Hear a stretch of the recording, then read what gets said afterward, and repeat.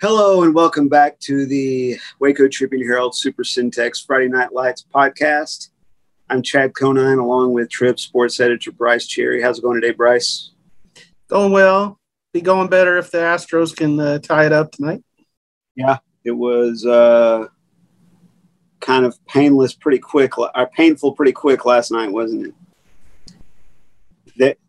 Yeah. You know what? Before we get into any high school football stuff, since you brought that Astros stuff out and you've got Rocket stuff behind you, that old style, good looking Rocket stuff, when they were painting the crowd, and I've seen you wear this logo before, that kind of like broken star logo that the Astros had for about maybe close to a decade, if not more. Yeah, probably about 15 years. And the red and black logo of that. And I saw a dude with like a gray jersey with a gold broken star. And I'm just like, man, they have such a good look now and had such a good look in the 80s and 90s. Why would you go back to that? But well, I mean, I've got some of that gear as well, and will wear it on occasion when my other Astros stuff is probably needing to be laundered. So I get it. Maybe it was laundry day for homeboy. Yeah, that's how you know it's laundry day at the Cherry household, is they're wearing older, less attractive Astros and Rockets gear. Yes, this is true. I can promise you I'd have to get pretty deep into the laundry to wear those Rocket pajama uniforms. Okay, so I'm sitting there watching the World Series game last night, and my mom texts me that my nephew, Eli Cockrell, had a pick six, and they won their first game of the season. He's a seventh grader at Granbury Middle School. And so I texted him, and he texted me back. So then I called him. I said, okay, Eli, tell me about the play. What happened? I said, were you playing corner or safety? He said, I was playing safety. And they ran trips on the left side, the far left side from his standpoint. And the inside receiver went in motion from the left to the right. And he said, so I followed him over there. And then they snapped the ball, and the quarterback overthrew this receiver that he was covering right to him. He caught it, had nothing but green in front of him, and went and scored a touchdown. Nice. Yeah, so that's a self-indulgent intro for me to talk about my nephew and his pick six. But it brings us to a topic. So, like, if you said home run or dunk or a question mark, what's the best moment on a football field? You know, the thing that kind of compares to hitting a home run in baseball. For me, it's the lateral. Okay. When the lateral comes out, that is when chicanery unfolds. And I am all about chicanery. And it doesn't matter if it's a flea flicker. It doesn't matter if it's an option pitch or like a trick play. But the absolute best series of laterals are at the end of a game where you got nothing else to do but start pitching it around and trying to score. And so recently, I was watching an NFL game, and they pulled off a pretty good flea flicker, and it got me on YouTube watching crazy lateral plays. And I was just like, this is the greatest thing that happens in football. It feels very rugby-like. I probably am a closet rugby fan and don't even know it. But or if you were born on another continent, you might be a rugby fan. And obviously some of the greatest plays in football history, or most memorable, were lateral plays, like Randy Moss's little, kind of no-look pass that he did when he caught a long pass and then pitched it to another guy. Obviously, there's hook and ladders like the Boise State against Oklahoma. But one of the greatest ever was here in Texas about a decade ago. And this is a good tie-in for Central Texas high school football. It was Trinity University down in San Antonio playing some school in Mississippi. And they called it, I think, the Mississippi Miracle.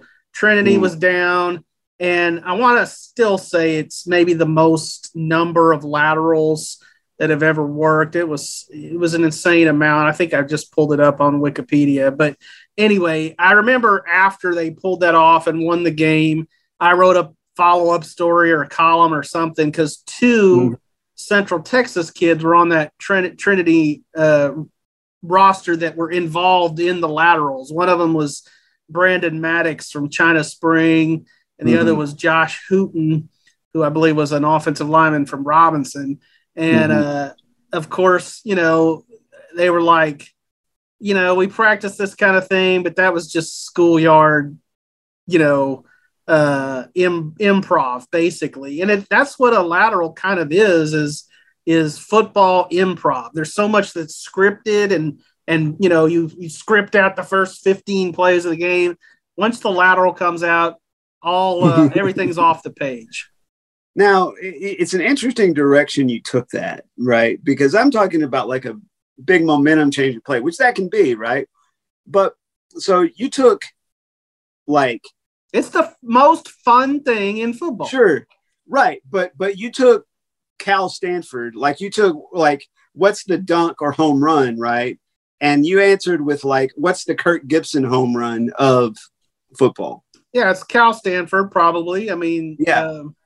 You know, running over the tuba player. That's just that's an iconic moment. Right. I wasn't necessarily going for iconic, but it's okay. I'm glad you took it there. It was interesting. You tied it into Central Texas.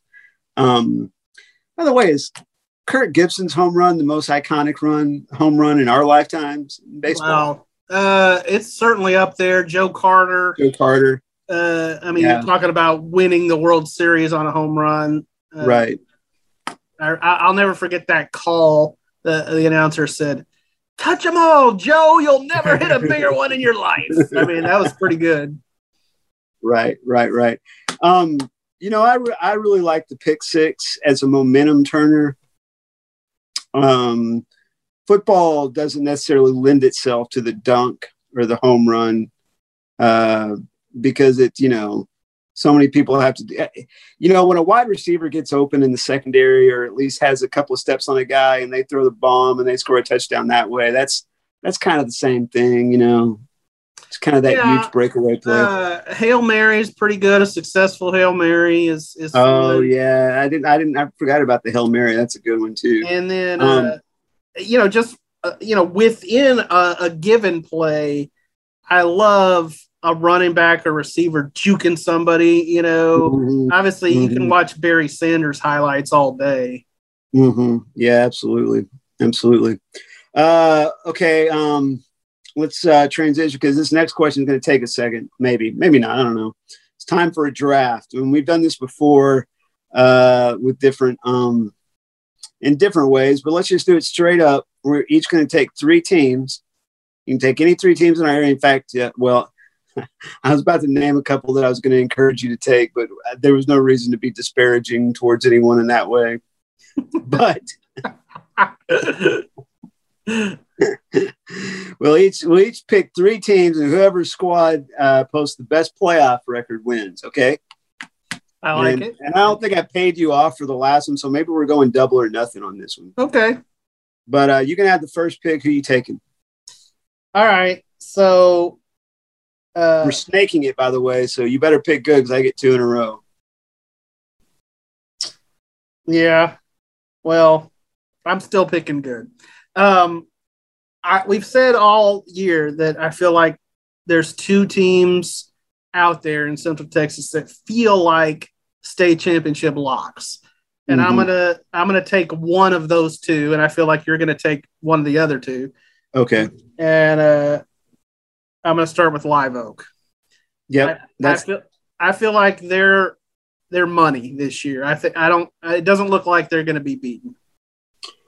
Yeah, that was the conventional wisdom first pick for sure. Yeah. So then I'll take Mart. And now it gets tricky, right? It does. You know what? You might have missed pick though just now, because how many playoff games does Live Oak have to win the state championship? True, fewer number. The good thing is I don't feel like I'm going to get a loss. So right. Oh, so we're going on winning percentage then. Well, I mean, we can do it however we want. But it's your game, so. Okay. All right. Well, I'm taking Mart, and then this next pick becomes a little bit more difficult.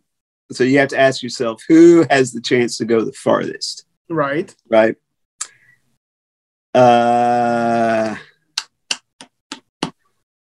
Gosh, it's a tough one. I think, you know what? I think Abbott would beat a game, would beat Jonesboro in a game. So I'm going to take Abbott because I think they can get further. So I wrote down 7 schools for this little game. Yeah. And I had Live Oak, Mart, Abbott. So I think conventional wisdom is holding true here. Yeah, we're on the same page.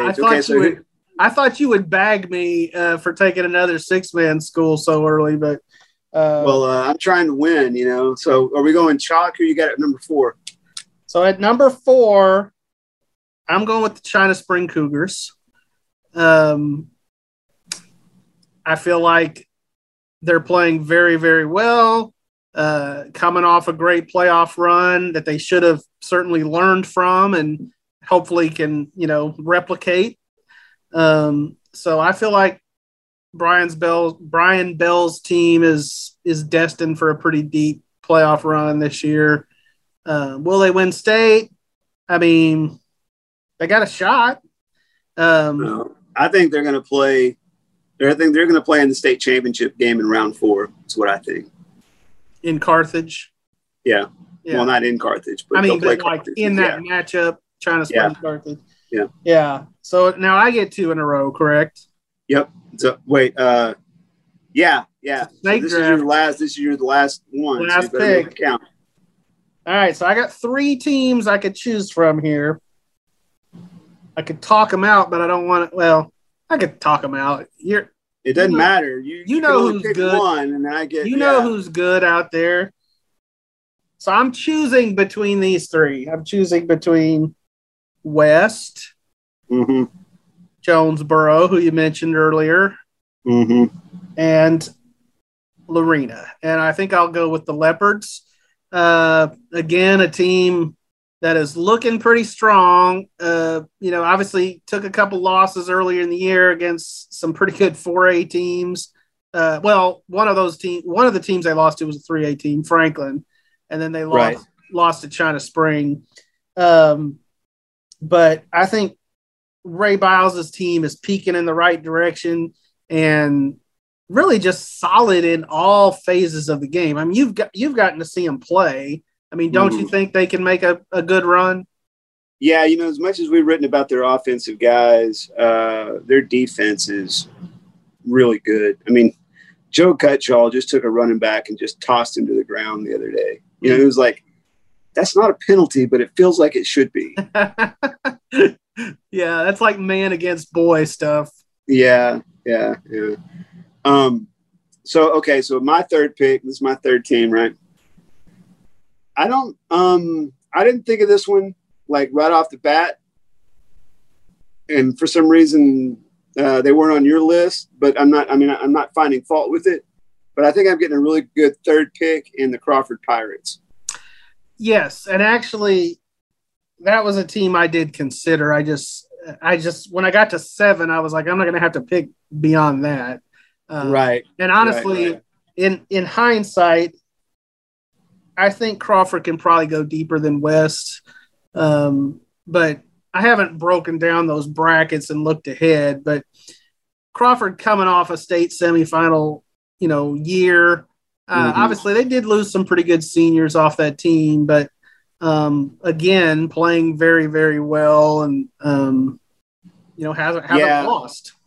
Yeah. And that's one I have not got to see play yet this year.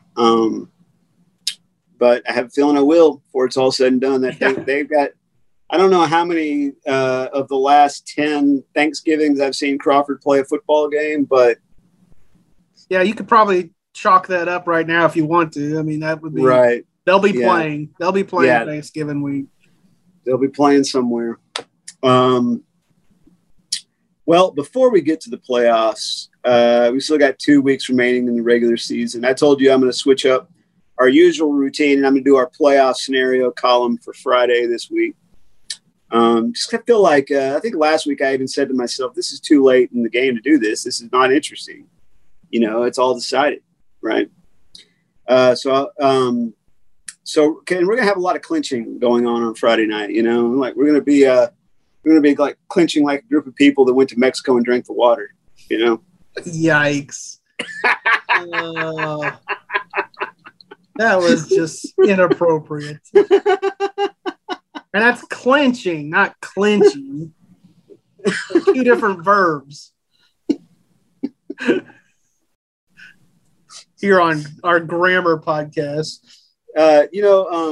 This is way off topic, but I don't care. I heard somewhere, I think it was actually on the Office Ladies podcast, that once upon a time, leading psychologists believed that the overuse of puns was an indication of insanity.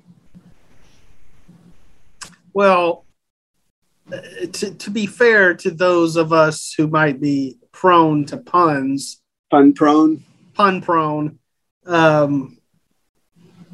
not all those insane people. Maybe this is right, because you probably have to be insane to work in newspapers and write headlines for a living and that kind of thing, because puns work in headlines. Right. And maybe I started thinking about that. Maybe that's where the no pun intended phrase came from. You know, it's like you're trying to say, look, I'm not crazy. Right. Exactly. I realize this sounds cheesy, but I'm going to say it anyway. No pun intended. So, boy, we veered off topic there hard. But we've both covered high school football for a long time, since before 4 teams made the playoffs. I remember I was maybe might have been a sophomore or junior in college when they went from 2 to 3 teams. You might have been early on at the Trib or at the Brenham newspaper. Yeah. Right? Yeah, I'm trying to remember exactly when that was, but that sounds about right. That maybe late 90s. Yeah, that's what I'm thinking. I started at the Trib in 98, so is somewhere in that vicinity. I just remember thinking a few years after I graduated that, man, well, that's just a, hand out playoff trips if you're going to let 3 teams go. But do you feel how it's changed it's obviously changed the landscape. There's no question about that. But do you sense ways in which it's changed the landscape when we get to, week 10 out of 11-week regular season like we are right now? Yeah, I do think it has sucked a little of the drama out of the end of the regular season, which is unfortunate because I appreciate essentially that early start to the playoffs, which is basically play-in games for the playoffs. I mean, basically you got 2 teams coming down to the wire, and the winner makes the playoffs, the loser goes home. We still have those games, but is it as dramatic when it's for 4th place? I don't think so.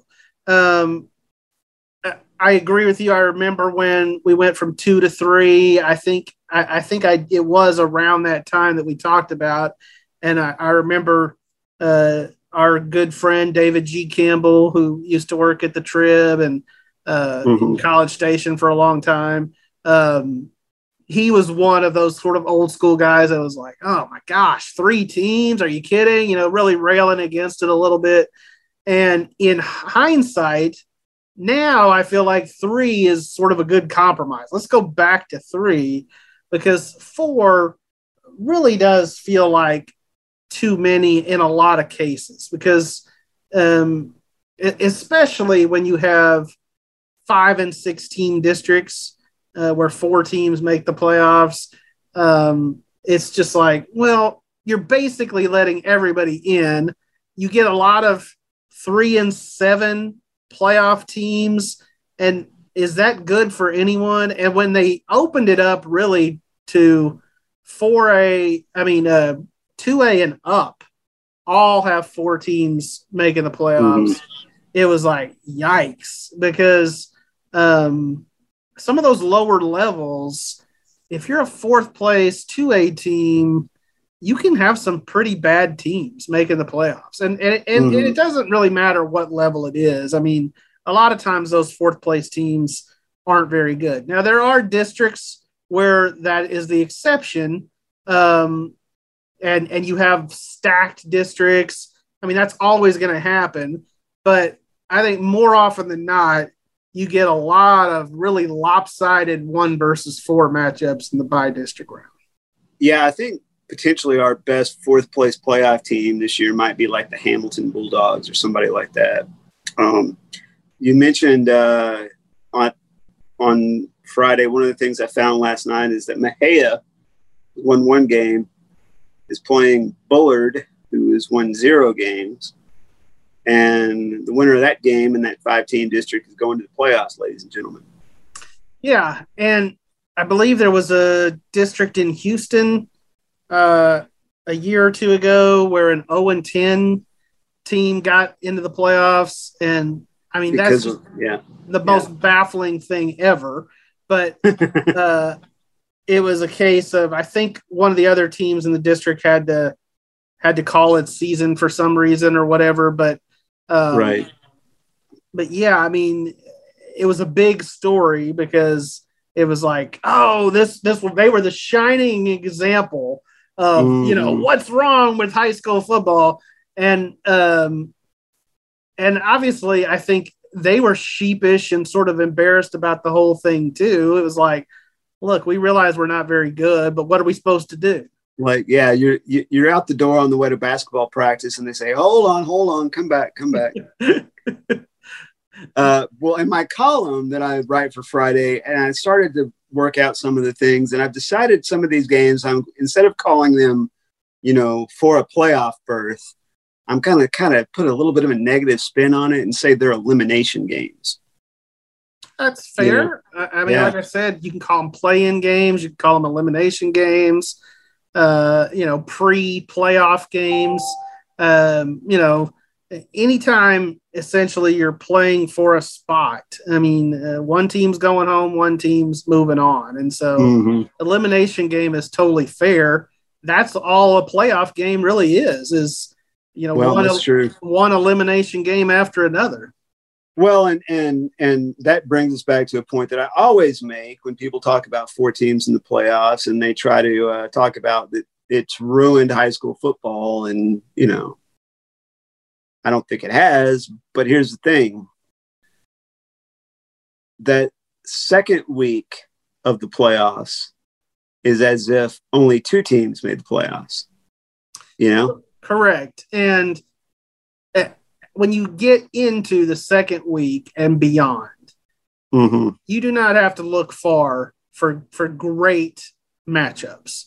And you and I have said it for years. Once you get to Thanksgiving week, I don't care what level you're on, 1A through 6A. If you've gotten to Thanksgiving week, you have done something. You've had a good season. Well, and like Shane Anderson at Connolly, put that as one of his main goals. He put it as a goal for Midway this year. They had, goal A, goal B, goal 3, and one of the things was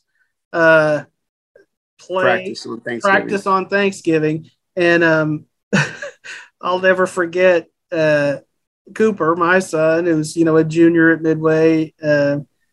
We were talking about Thanksgiving plans at one point, and he goes, well, we're I think supposed to be like practicing that week, Dad. And I said, no, son, no, you're not.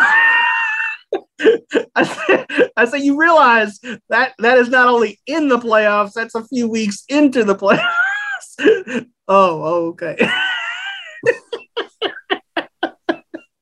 Hey, Midway still got that in front of them. You know, if they could beat Cedar Hill Friday night, then beat Legacy, Legacy? Lake Ridge. They still need some help, but wow, I can't believe I can't believe it's still a mathematical possibility. What they need is to beat Cedar Hill and have Mansfield tank. Okay, so it's a lot to ask. It's a lot to ask, and I'm not going to lose much sleep over it. Yeah, it doesn't seem like a likely scenario, and let's just face it. I think we've talked about it before on the pod, but Shane Anderson had a tough job coming in here midsummer, and trying to lead them to the playoffs in this district this year with the talent he had. I mean, he was behind the 8 ball from the moment he got there because he's having to install everything on the fly. So, yeah, well, I keep telling people when they ask me about Midway, which people either ask me about Midway or they ask me about Texas Tech football. And so I talk a lot about those things. Midway's got two things that it's got to not get right, but just two things need to happen for Midway between now and next fall. And this is the same for Waco High too. Maybe the same for University, maybe all three of them. Every kid that stays in the program, and maybe they need to make it hard enough to where not every kid stays in the program, just in terms of work and getting better. But every kid in the program that suits up next August for preseason practice has to get 10 to 20% better, Yeah. And I know that last fall, after Midway's first year in 11-6A with Duncanville and DeSoto and all these teams, that really was an emphasis among the old coaching staff led by Jeff Hume, was that they were like, look, guys, what we did this year, that's not going to cut it in this district. And, but I mean, you can work and you can work and you can work, but are you going to grow 6 inches? Are you going to get half a second faster? I mean, well, I don't know that, given that they were going to be playing in the same district, I don't want to be too critical, but I think there might have been kind of a lack of motivation among some of the Midway returning players in the last offseason. Now, I don't want to paint everybody with the same brush. I'm sure some kids worked really hard, so I won't go any further into that. But the other thing, besides everybody in the program getting 10 to 20% better between now and next year, and like I said, this goes from Midway, Waco High, University, pretty much any team that didn't want to have the season that they had, that is that. The other thing is that they need to be in a different district or hope to be in a different district, and it looks like Waco High is going to be, what I'm hearing is that Waco High might even go down to 5A D2. Wow. It's a big drop. I mean, they were only 6A by 3 students, and we've covered that before. So I think they're pretty much guaranteed to be in one of those 2 5A divisions. But wow, I didn't know they had dropped quite that far. We'll be, of course, talking more realignment as we go forward. Those numbers will start popping up, and we'll have some talk about that. But yes, I think there's a pretty good likelihood that Waco High, Midway are both in different districts next year, different classifications. I think Midway will probably end up in a familiar spot back with Belton and Temple and although I think Belton may be going down to 5A. So Midway may be taking Belton's spot in that old district. But Temple and Bryan and the Killeen schools. Sure. Yeah. Well, there's no end of stuff to talk about. But there is an end to the podcast. There is an end to the podcast. So we'll see you next week. All right.